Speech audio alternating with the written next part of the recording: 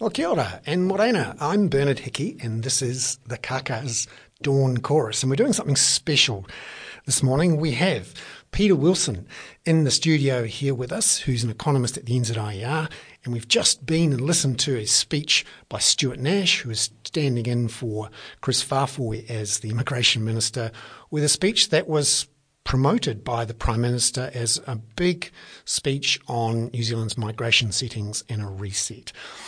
Peter, welcome in. And what did you think were the main features of that speech tonight? I think the speech was at a high level, and people who were looking for details of numbers of migrants next year would be bitterly disappointed with what the Minister said. But there were some important nuggets in there, and the couple that I took out were the tourism and agricultural sectors will look very different from what they do now. So that's a pretty clear signal to those two sectors that have used particularly short-term, low-skilled labour in the past, that things are different.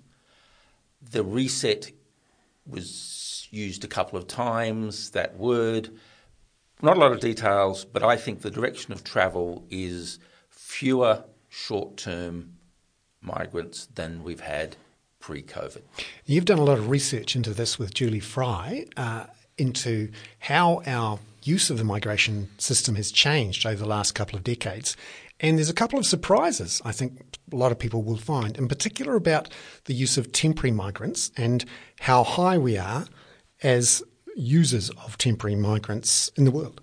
Absolutely. We are a standout in the OECD for the number of people in New Zealand with work rights. And it's the work rights is the very important thing.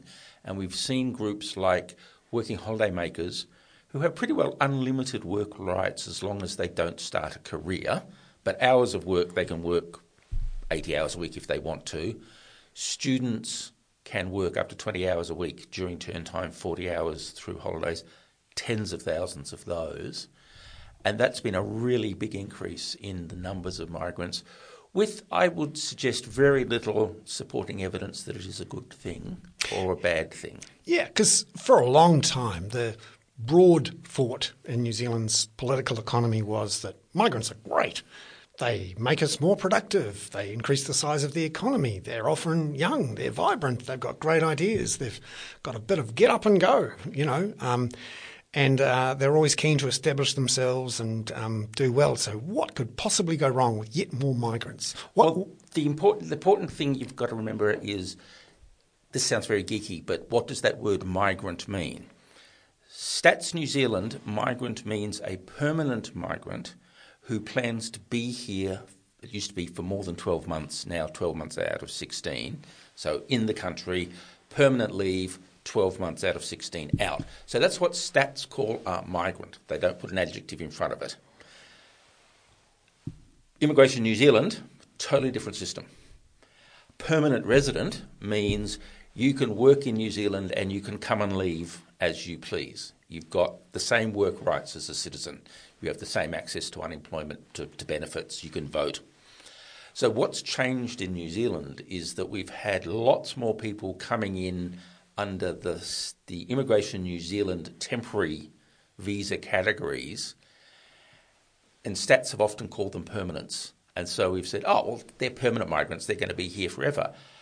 But some of the research that's been done on temporary migrants, and there is not a lot, but what has been done does suggest temporary migrants aren't just permanent migrants who haven't been here for as long. And one of the really interesting examples coming out of the UK is temporary migrants spend a lot of their income back home.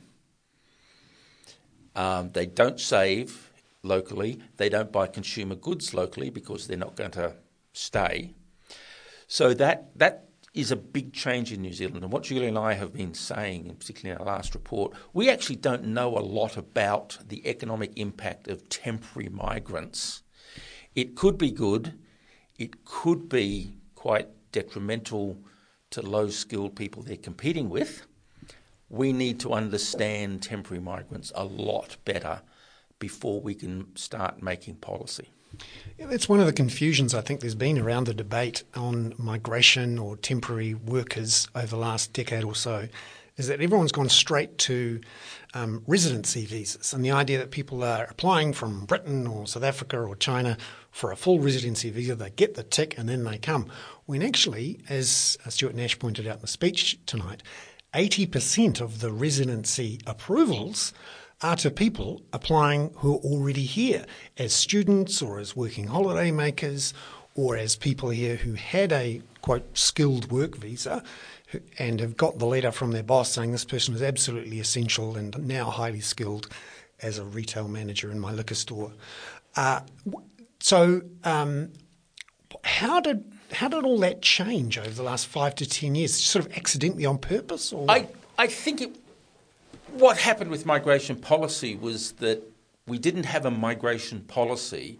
We had a set of criteria for access to different sorts of visas, and they were tended to be done quite in isolation from each other, overlaid with a gloss that said permanent migration is good for economies, whereas the evidence that Julie and I have assembled is that permanent migration is small positive impacts on economies when you measure them as per head. So the GDP is bigger, but most of the gains actually go to the migrants themselves in terms of wages. And we've built this economy which has a lot of small businesses in tourism, hospitality, maybe even aged care, where they've become quite reliant on these temporary workers. Many of whom have been rolled. You know, they've had 3 years and then we'll have you for another 3 years, and before you know it, 12 years is gone. But they don't actually have the rights of a resident to, you know, bring their family in or get an unemployment benefit if something goes wrong. So what I'm curious about is how do you think these businesses, if there is going to be the tap has been turned off with COVID, how are they going to go cold turkey? Because I'm not treating when everyone's really got their heads around how that's going to work. That's true. I mean, part of the thing is they've already gone cold turkey. So, you know, the stats figures came out today. Year before COVID, 6.8 million movements across the border in terms of arrivals, another 6.8 in terms of departures. For the year just finished, 168,000. The tap is dripping. It used to gush. It is now being. So what we need to do is go and look to the firms that have succeeded, and ask them the question: what did you do? Now we know in the horticulture sector, some firms responded by paying their workers more. Shock horror. And offering better terms and conditions. The thing that I think is really interesting in terms of migrants coming in is that often because of the visa conditions, they don't have a lot of choice of where they work. RSE workers are tied to one employer, and it's that or you have to go home. A lot of the skilled migrants likewise are tied to an employer or an industry. So their choices are quite limited. That means that their, what economists call their reservation wage, what they think is a fair deal, will be low. What we've got to, I think firms have got to start thinking about is, what if I had to offer employment to someone who's got a lot of choices, what they want? But I think we've also got to start thinking about workers as consumers as well. And this is very interesting when you look at the dynamics of migration. And again, it's that difference between permanent and temporary. Permanent migrants come in, they earn, they save a little bit, but they spend a lot of their income where they're now living. Temporary migrants, they might not be spending a lot of their money at home. They're remitting it. And one of the reasons they're remitting it is they get a better deal back home because prices are cheaper.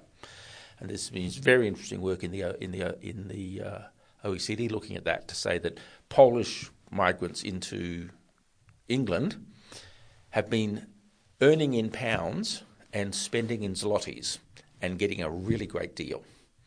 And we're seeing that with migrant workers from the Pacific as well. So that's what we've got to think about, is to say, how do we get migrants who are going to be consumers, who will be spending, and the real trick is complementing local factors like capital and labour and spending here. If firms can think about ways of doing that, That's how we get to a high wage, high productivity future.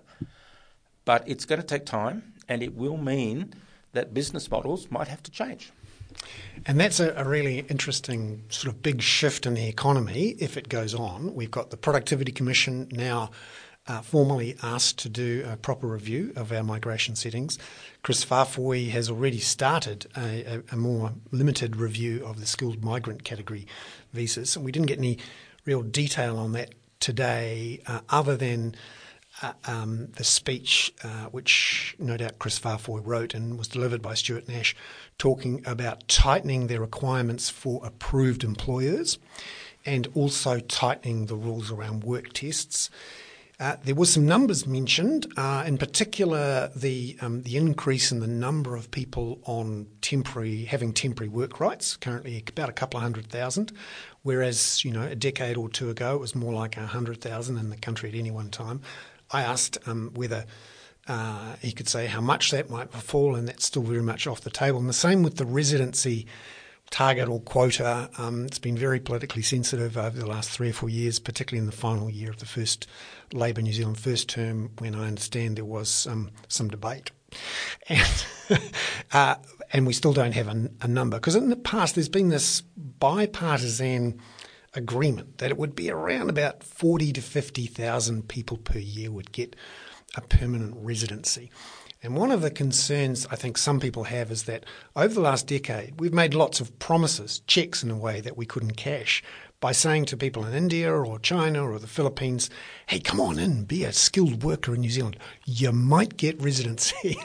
And now when suddenly the applications are flooded and COVID's happening and everyone's going, there's an 18-month wait for my application to get seen, I just wonder how much the government can look at these residency quotas, but also whether they can put any sort of limit and a number on the skilled migrant category visas. And look, politically this is always difficult, but then change is always difficult politically. And the government has talked today a big game at a high level, proof, pudding, eating, insert cliche here.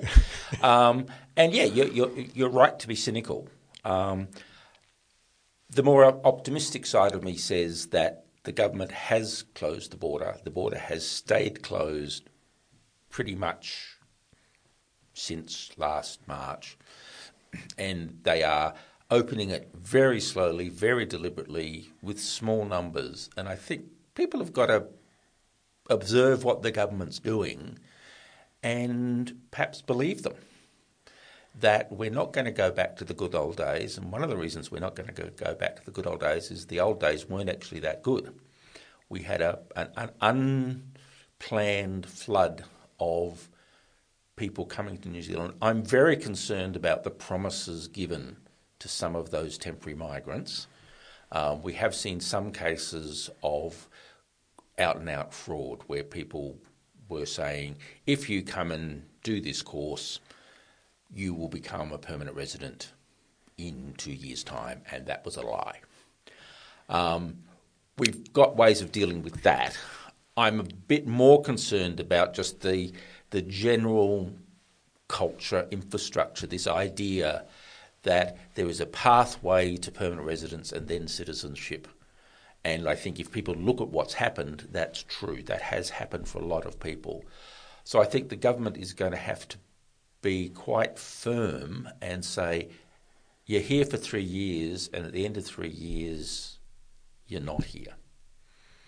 And again, there's some very interesting research that was just done this year by a very good economist from London School of Economics, where he was looking at what happens if you announce a change in visa policy.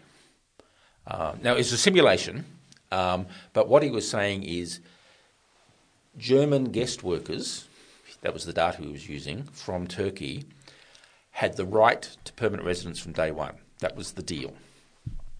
He said, what if the deal was changed to, in 5 years' time, you have to be earning X before you can get permanent residence? What he found was that fewer people would come from day one because they didn't think they'd get to X. So they were saying, why go there for 5 years and bet I'm going to get there? They also did some stuff, if you're not earning X, what if you're at a certain level of occupation, so qualification? And again, people were thinking, well, I've got to go to Germany and study to get a diploma. That's going to be expensive, and I might fail. So maybe I'll stay in Turkey. So I think setting the conditions and making clear to people what's the deal will actually change what migrants do. And this, again, is another point Julie and I have made. Migration is not a random experiment. Every migrant has chosen to come here. And so you've got to ask, why did they choose to come here? And if you change the rules, they might not want to be here anymore. And getting into that level of detail, that's what hopefully the Prodcom will start thinking about, to say what are the expectations of people and how can government settings change those expectations.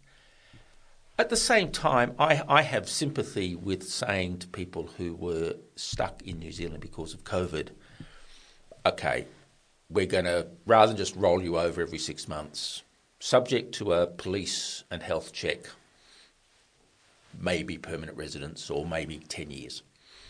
And I think that would have been a lot kinder thing to do, to coin a phrase.